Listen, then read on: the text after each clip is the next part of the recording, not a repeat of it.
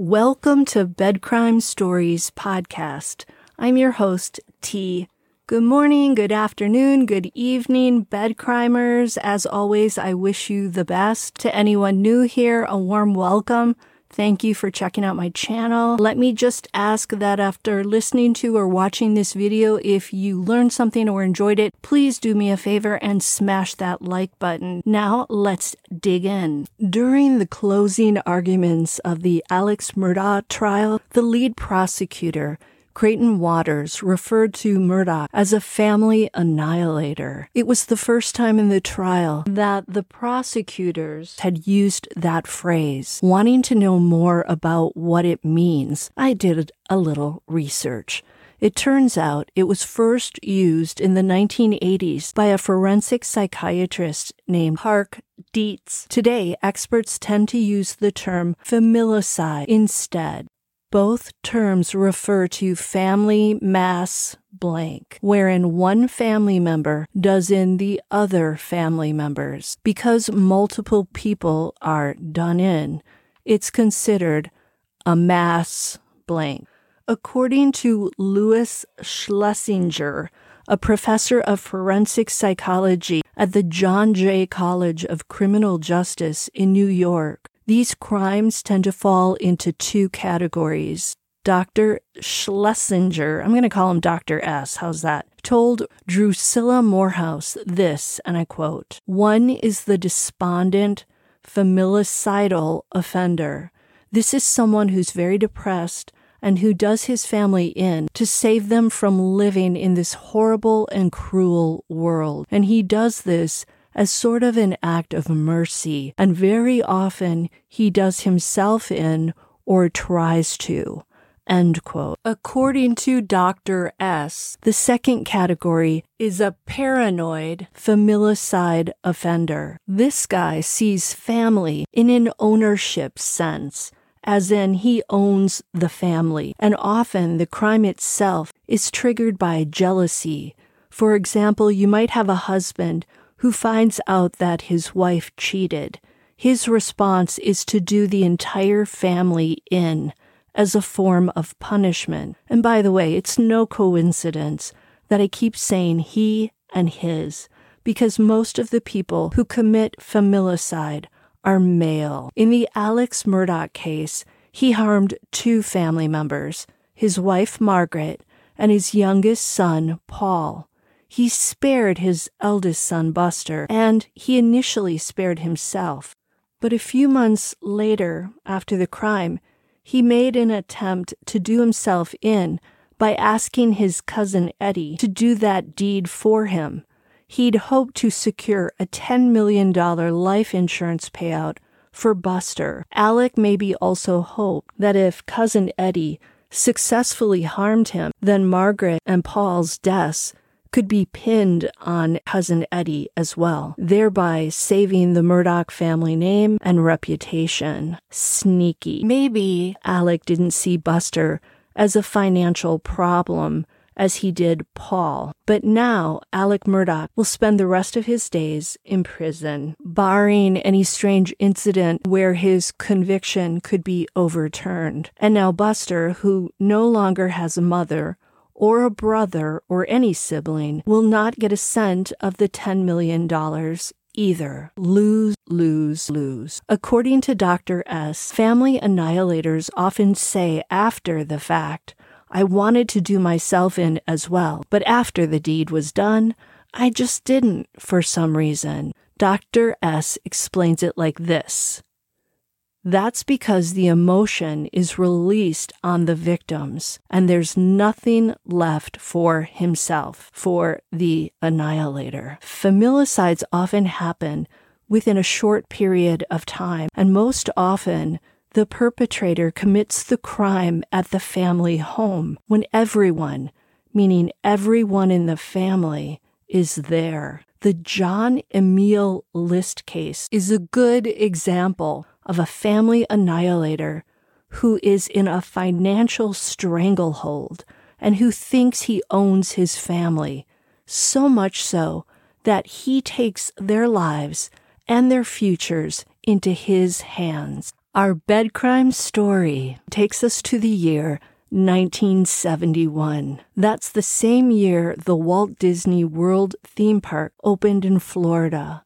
The same year the Soviet Union launched the first space station into low Earth orbit. And the same year the New York Times began publishing sections of the Pentagon Papers, an unfiltered report on the United States political and military involvement in the Vietnam War. 1971 was also when Charles Manson and 3 of his followers received the death penalty, and when the Rolling Stones, the Jackson 5, and Marvin Gaye were rotating on the radio. 1971 finds the List family, including 46-year-old John List, his 84-year-old mother Alma, his 46-year-old wife Helen, and their 3 children, 16-year-old Patty, 15-year-old John Jr., and 13-year-old Fred,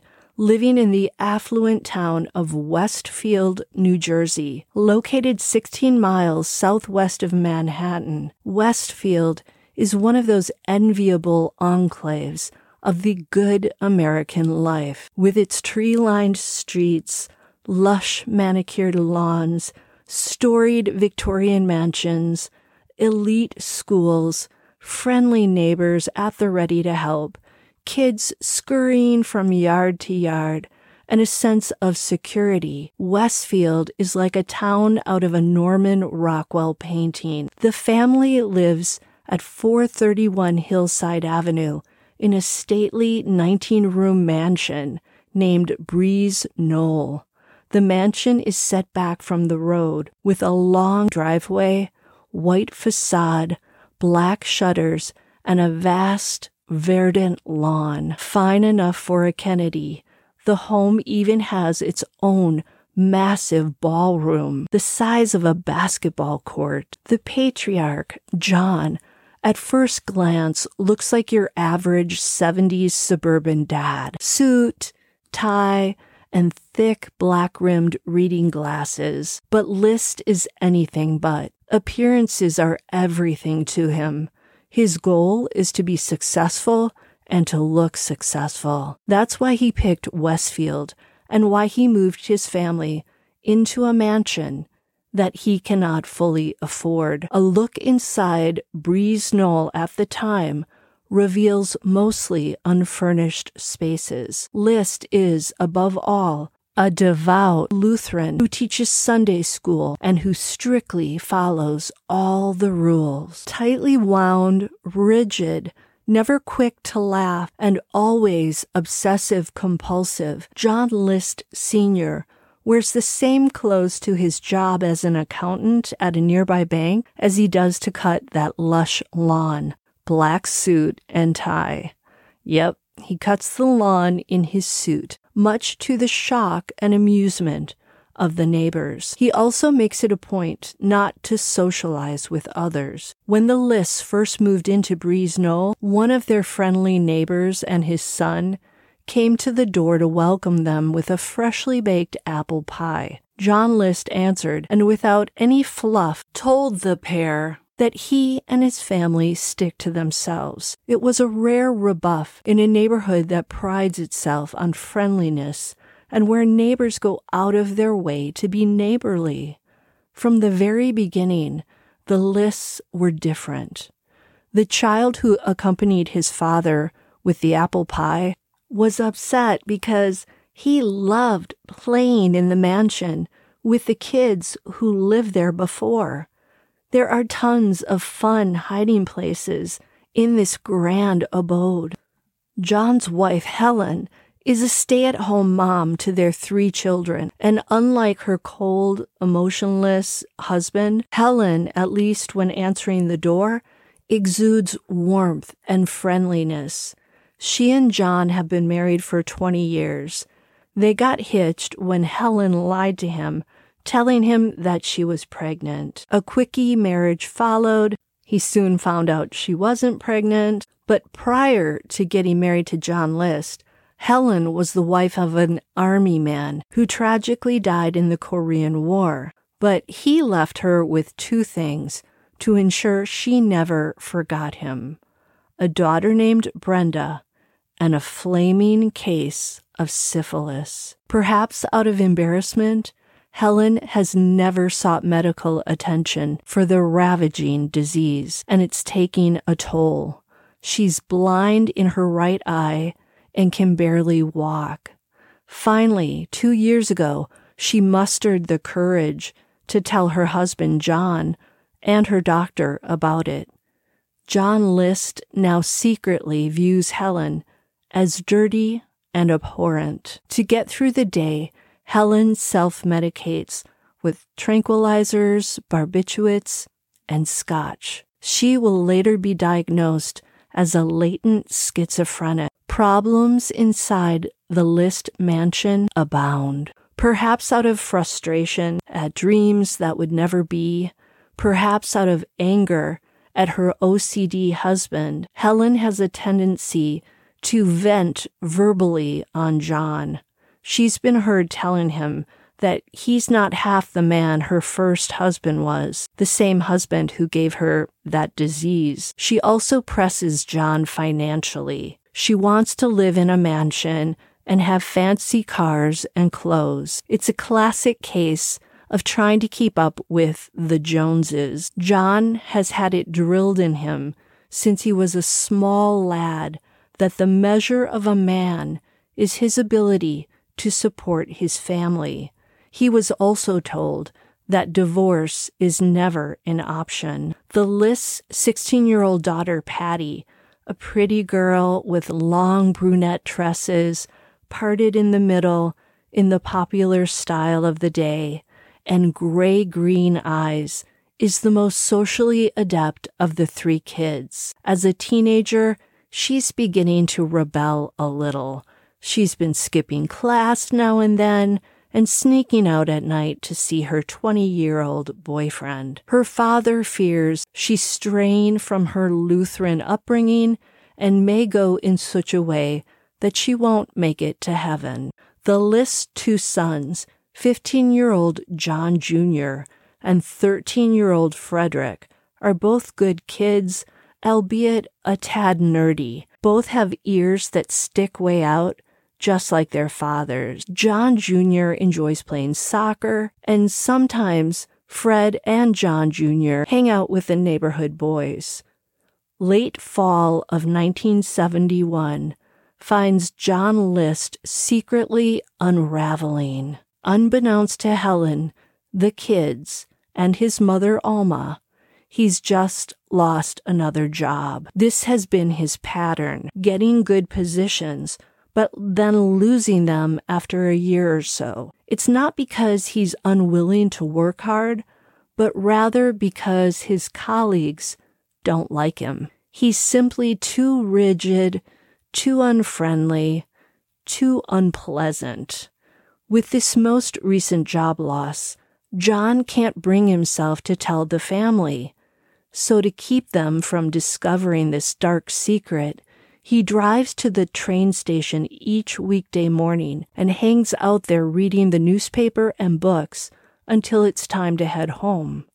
Another secret John's keeping is that the family is on the brink of bankruptcy, and the mansion is about to be foreclosed on. As a last-ditch effort, he tries selling insurance, but he simply doesn't have the personality needed for that job. When things get to the boiling point, John tries to figure out a plan.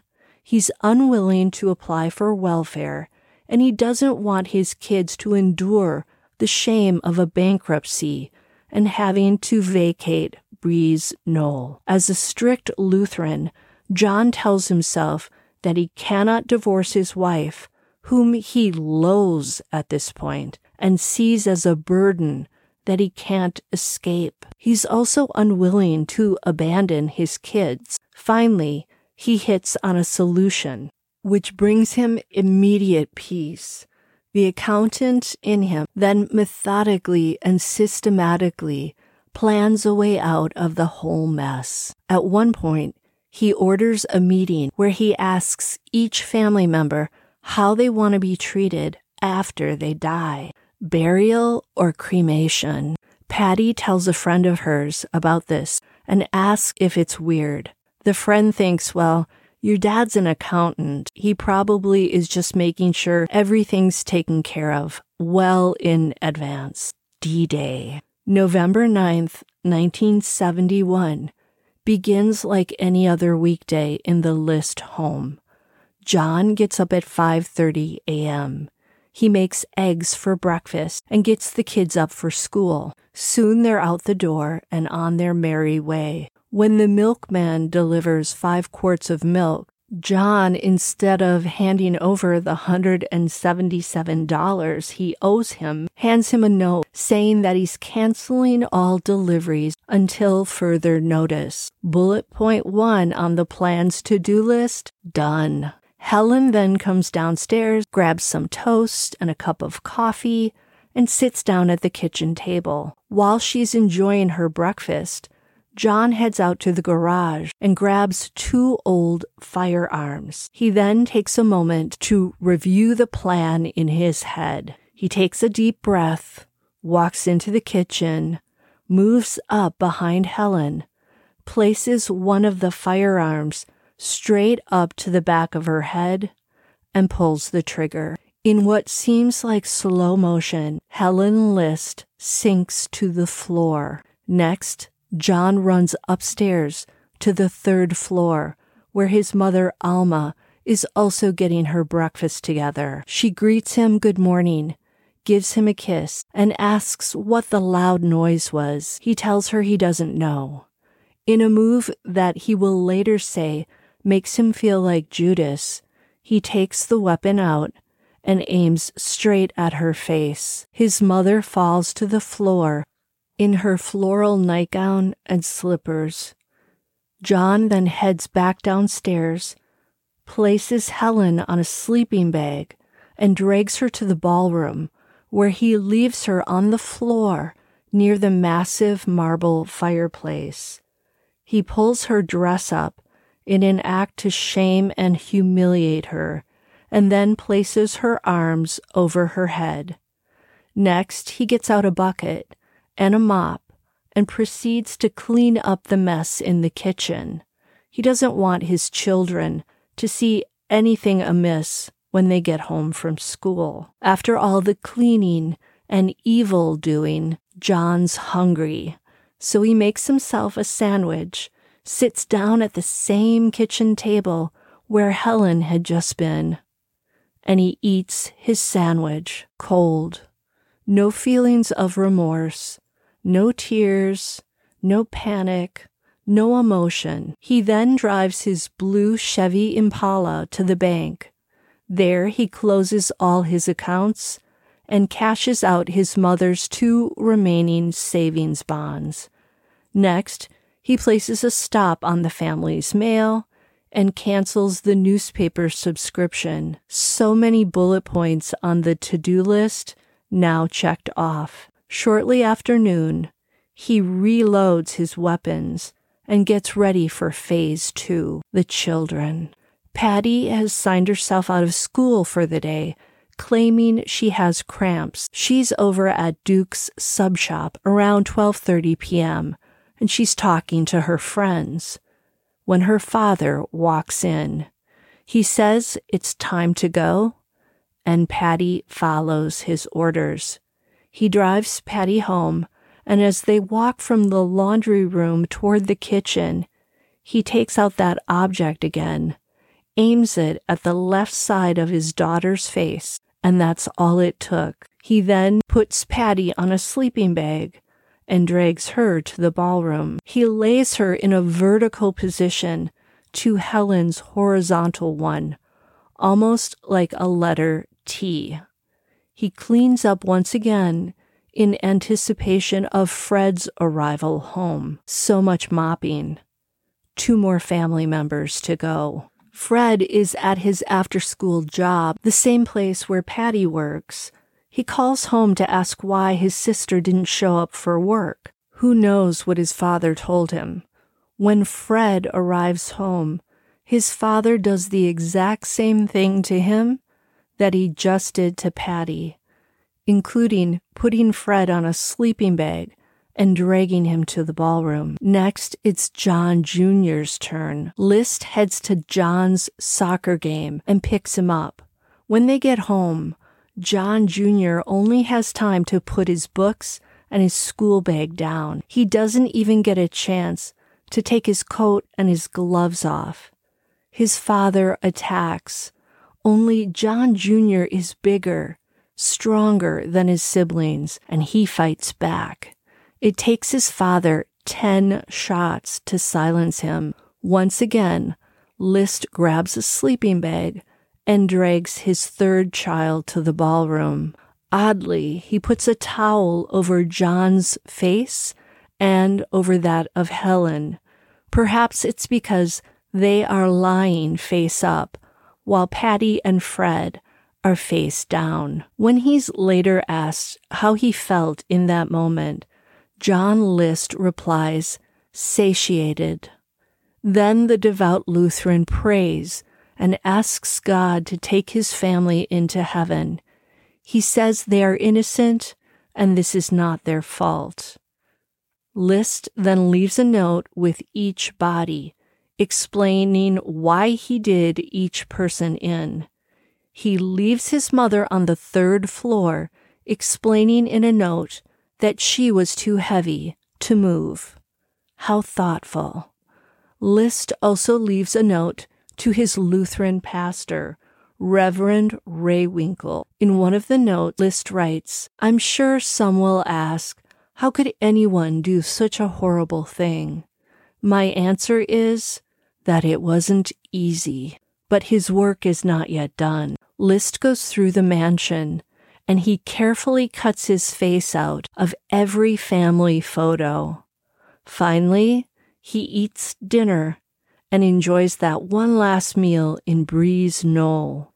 And he sleeps peacefully in the house as 4 bodies lay motionless in the ballroom, and his mother is crumpled on the floor of her upstairs apartment. The next day, John calls the kids' schools and informs them that his kids won't be in class for the next month because they're taking an extended vacation to North Carolina. List lies and says that their grandmother has fallen ill.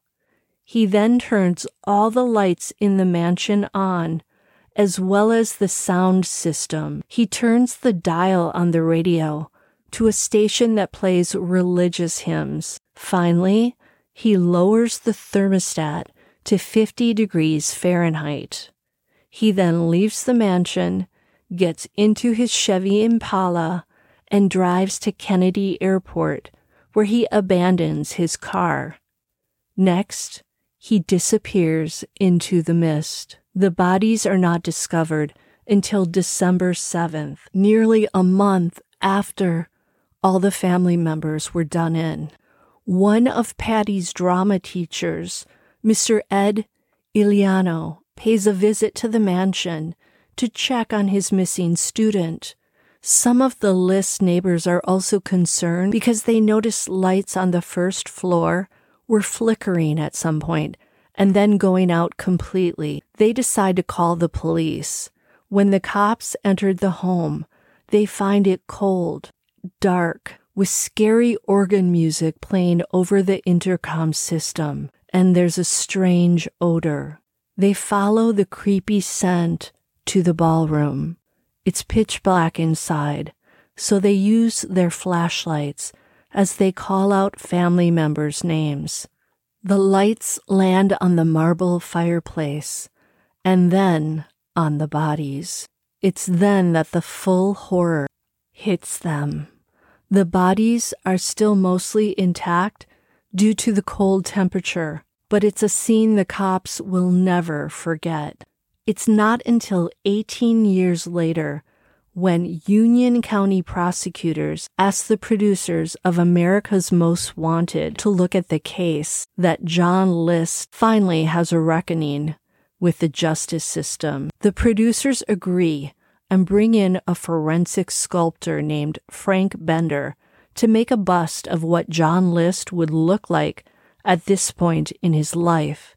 Bender adds glasses to the bust. The episode airs on May 21st of 1989, and 22 million people watch it. One of them, a woman living in a suburb of Richmond, Virginia, thinks that the bust looks like her next-door neighbor, Robert Clark. She calls the police, and agents go to the Clark home and confront a stunned wife. She tells them that she met Robert Clark at a church social. Robert Clark, a.k.a. John List, is soon arrested at his office on June 1st. Fingerprints confirm that he is indeed John List. Clark's wife had no idea her husband had a former family and a former life. List ends up being convicted and is sentenced to 5 life terms in prison. He dies there on March 21st of 2008 at the age of 82. And mysteriously, 9 months after the crime, Breeze Knoll burns to the ground. Accident or deliberate? You decide. Until the next time on Bed Crime Stories. Now do me a favor, smash that like button, subscribe to my channel, leave me a comment, and consider a membership if you want to keep all the good quality content coming your way. See you next time.